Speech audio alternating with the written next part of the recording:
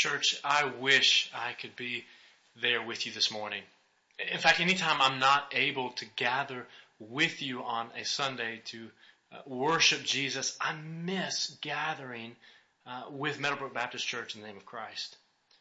Very rarely would I approach our sermon this way, but due to extenuating circumstances in my family's life today, thank you, church, for allowing me to open God's Word with you from a distance. You know, the trailer that you all just watched together portrays the difficulties of a particular family set in the early 1980s. Chris Gardner, played by Will Smith, longs to provide for his family. And for the longest time, he just can't seem to make ends meet. When the bills spiral out of control, he dreams of a steady income one day, imagining a very clear and obvious connection between wealth and happiness. Like so many in every age, his pursuit of happiness is his pursuit of money. But you know, the Bible provides a different picture for us. Once again, God's way is not the way of the world. The world says happiness flows from personal freedom and independence. Yet God says blessedness, or true happiness, flows from dependence upon Him and His mercy. The pursuit of true happiness is the pursuit of knowing God.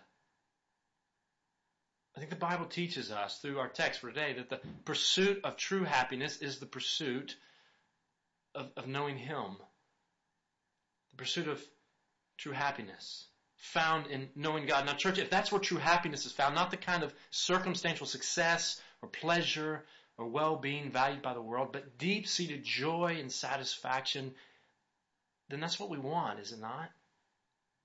You know, Blaise Pascal, that famous French mathematician and philosopher of the 1600s, is famous for saying there is a God-shaped vacuum in the heart of each man, which cannot be satisfied by any created thing, but only by God, the Creator, made known through Jesus Christ.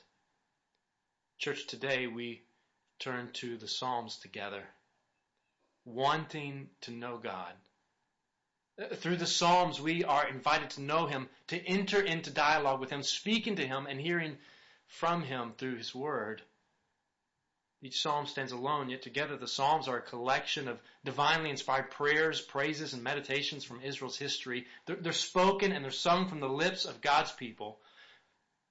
They are the kind of bold, yet honest prayers that God desires from us.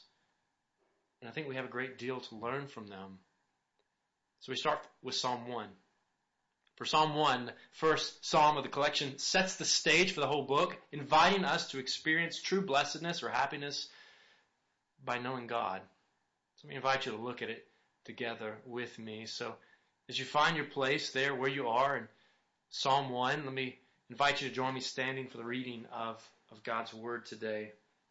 Psalm 1, stand where you are and hear the Word of God. The psalmist writes, "Blessed is the one who does not walk in step with the wicked, or stand in the way that sinners take, or sit in the company of mockers, but whose delight is in the law of the Lord, and who meditates on His law day and night. That person is like a tree planted by streams of water, which yields its fruit in season, and whose leaf does not wither. Whatever they do prospers. Not so the wicked. They are like chaff that the wind blows away. Therefore the wicked will not stand in the judgment, nor sinners in the assembly of the righteous. For the Lord watches over the way of the righteous, but the way of the wicked leads to destruction." Let's bow and pray together.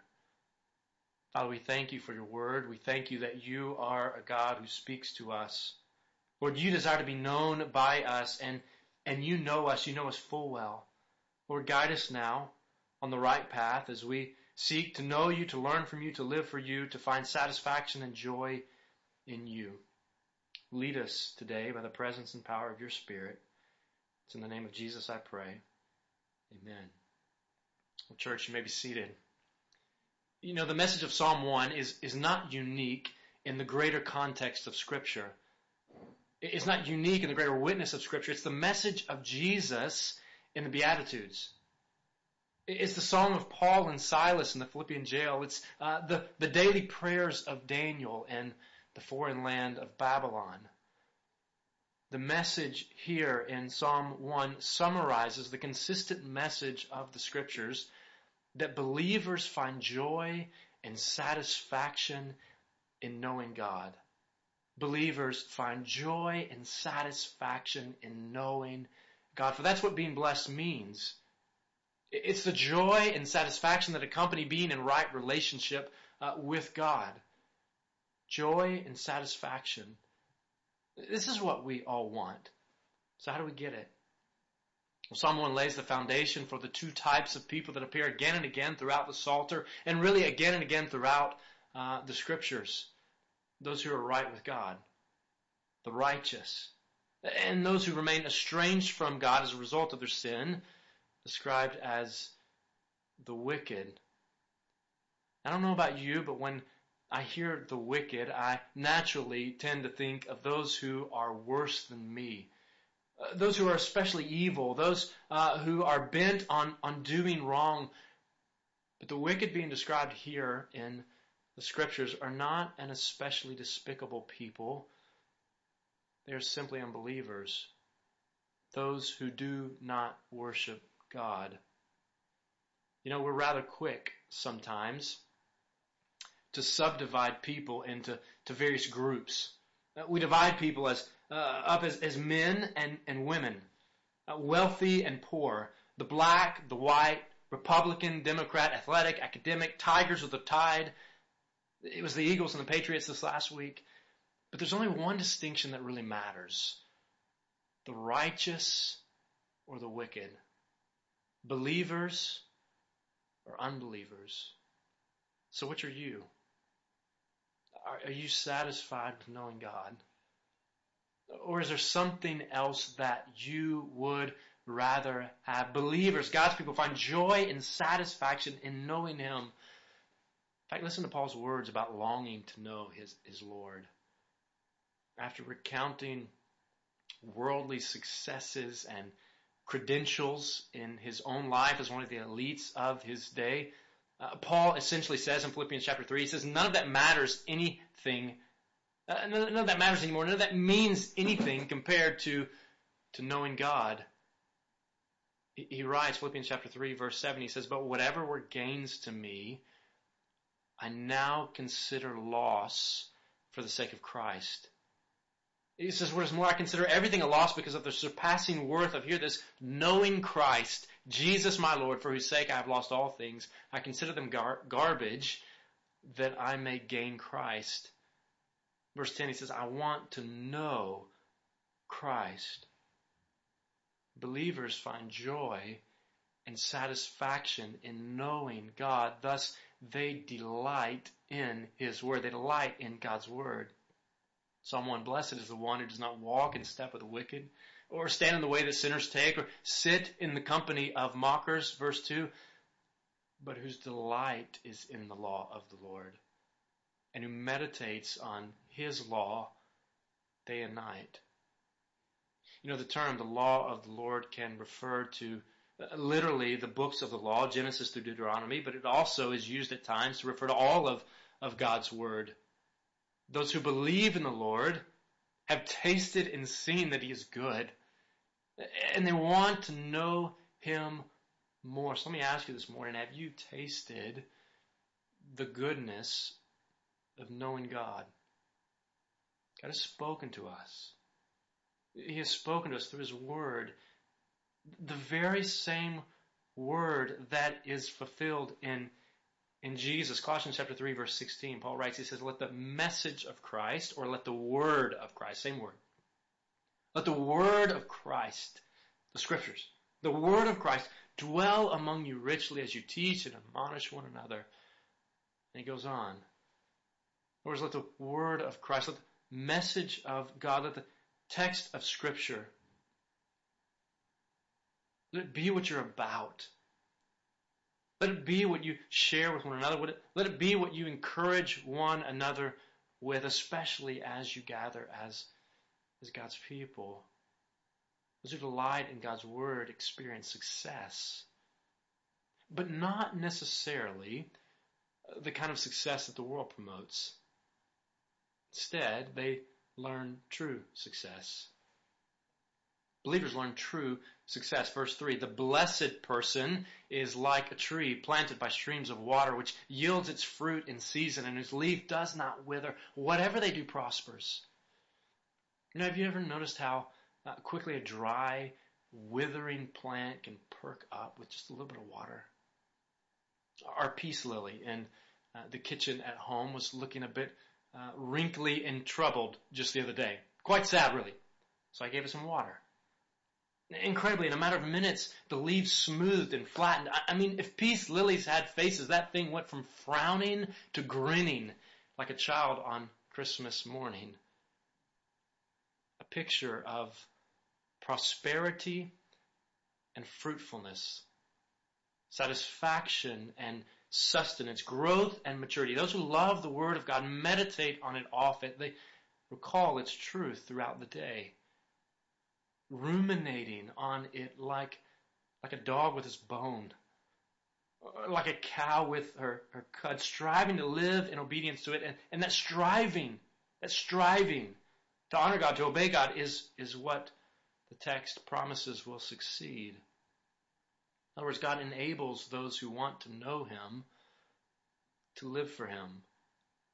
As a tree planted by streams of water flourishes, those who know the living God flourish in the way God intended. They flourish at living for and knowing Him. But this is not the way of the world. I don't have to convince you of that. The world's way is obsession with sin and preoccupation with self. A different kind of pursuit of happiness. But the blessed ones, the ones who find joy and satisfaction in knowing God, flee the sinful way. So let's flee the sinful way. Let's flee the sinful way. The sinful way is the way of living apart from submission to Christ without a relationship with Him. It's a way of thinking and a way of living, a way that exalts self above God. The call of the psalmist is for us to flee the sinful way and instead to feast on the Scriptures. Feast on the Scriptures. We feast on God's Word because through it we get to know Him. We get to know God. Peter, that fisherman turned follower of Jesus, instructs other followers of Jesus to crave God's Word, to long to know His Word, to want His Word in the way that newborn babies crave milk. Church, you know what that's like. If you've ever been around infants, you know what it's like for a baby to want to drink his milk, to drink her milk, and to do it now. 1 Peter chapter 2, verse 2, like newborn babies, Peter writes to the church, he says, crave pure spiritual milk, so that by it you may grow up in your salvation, now that you have tasted that the Lord is good. Friend, don't you want to know God? Don't you want to know God? Converse with Him through prayer and through His Word. Believer, are you reading the Word? Are you opening the Word? Are you conversing with God? Are you building upon the relationship that God has extended to you, the one that He invites you into? Do you delight in His Word? Read His Word. Meditate on His Word. Like a teenager meditating on a first love letter. Memorize His Word. For it's God's Word to you. The pursuit of true happiness is the pursuit of knowing God.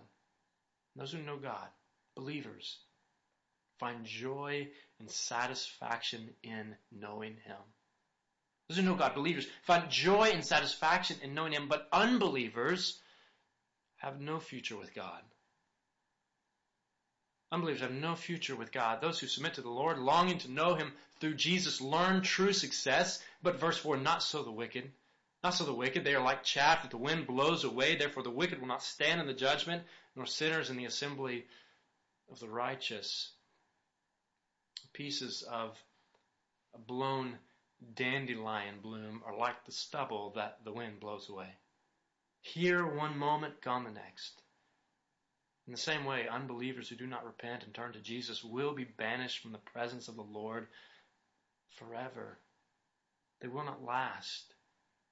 Soon separated from God and from His people.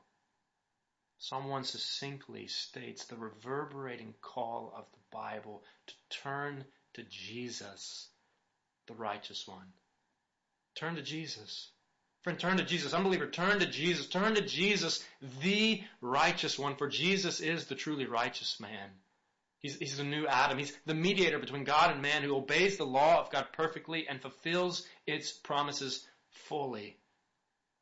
The assembly of the righteous, verse 5, is the assembly of those who strive to honor the Lord by living according to His word, but whose righteousness, get this, is not based upon their obedience to the word. The righteous, those who are gathered in the presence of the Lord for all of eternity, their righteousness is not based upon their obedience to the word, but on Christ's obedience to the word. It's a righteousness achieved for us by God's grace in the gospel of Jesus, applied to our lives by faith in Him. Friends, hear the rest of Paul's words in Philippians chapter 3. He writes, he says, I consider everything a loss compared to the surpassing worth of knowing Christ Jesus my Lord, for whose sake I have lost all things. He says, I consider them garbage that I may gain Christ and be found in Him. Hear this, not having a righteousness of my own that comes from the law, but that which is through faith in Christ. The righteousness that comes from God on the basis of faith. God grants righteousness. Friend, God grants righteousness, a position of right standing with Him on the basis of our faith in the truly righteous one. Those with faith in Jesus are God's people, and God knows His people. God knows His people, and He will save them from judgment. Verse 6, for the Lord watches over the way of the righteous, but the way of the wicked leads to destruction. You know, when parents need someone to watch their children, they turn to someone they trust. Someone who knows them and whom they also know. We gain confidence in another's ability to care for or to watch over those who are precious to us when we know that they know our kids. Friends, God knows His children.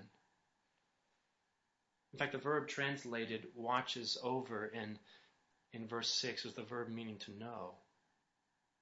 It implies a relationship. It implies intimate knowledge, the kind of personal knowledge that produces care and protection and guidance and provision. You see, God knows those who are His. But not all those who claim to be His really know Him. Remember those stinging words of Jesus. Jesus once said, Matthew chapter 7, verse 22, Jesus said, many will say to me on that day, meaning the day of judgment, many will say to me on that day, Lord, Lord, did we not prophesy in Your name, and in Your name drive out demons, and in Your name perform many miracles? In other words, did we not minister in Your name? Then I will tell them plainly, Jesus said, I never knew you. I never knew you. Away from me, you evildoers. Church, God knows those who are His. God knows those whose faith is truly in Him, those whose eyes are on Him, those who have a relationship with Him, and He cares for them both now and forevermore. The pursuit of true happiness is the pursuit of knowing God. Do you know God? Do you know God? Are you one of His? Do you know your Maker? Do you know your Savior? Do you know the Redeemer? Do you know God through Jesus Christ our Lord? Friends, let's journey together to know this God, for He is good. He is good.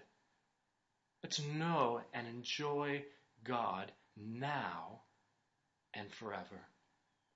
Know and enjoy God. Know and enjoy God now, right now. God wants you to know Him now. He wants you to know that you're right with Him. He wants you to know, me to know, that He is our Heavenly Father, that He loves us, that He cares for us, that He saved us by His grace. He wants us to know Him now, to walk with Him now, to dialogue with Him now, to converse with Him now through prayer and His Word, and to enjoy Him now and forevermore. Church, this is what we were made to do. Lean into Him. Call upon Him. Turn to Him. Trust Him. Know and enjoy Him, for He knows and He longs to be known by you and me. Let's bow together. Lord God, we thank you that you are a God who has made yourself known to us. Lord, you have spoken to us. You have given us your word. You have told us everything we need to know you and to know how to be right with you. Father, we know that we were made for you. That true happiness, that true blessedness is found in knowing you and living for you. Help us to do so today. Father, I thank you for the church known as Meadowbrook Baptist today. Lord, thank you for bringing the church together, to worship you together, to encourage one another together, to grow in Christ together, to open your word together. Lord, may you encourage them today. Lord, may you guide them today. Lord, may you convict us and shape us, draw us to you that we might be changed, that we might long to know you. Lord, if there are any who are gathered with this body today that don't know you, or that are not yours, Lord, that are not considered righteous because they've received the righteousness of your one and only Son, Jesus Christ. Lord, convict them today and draw them to you. Give them eyes to see and ears to hear, faith to believe in you. May we long to live for you. It's in the name of Jesus we pray.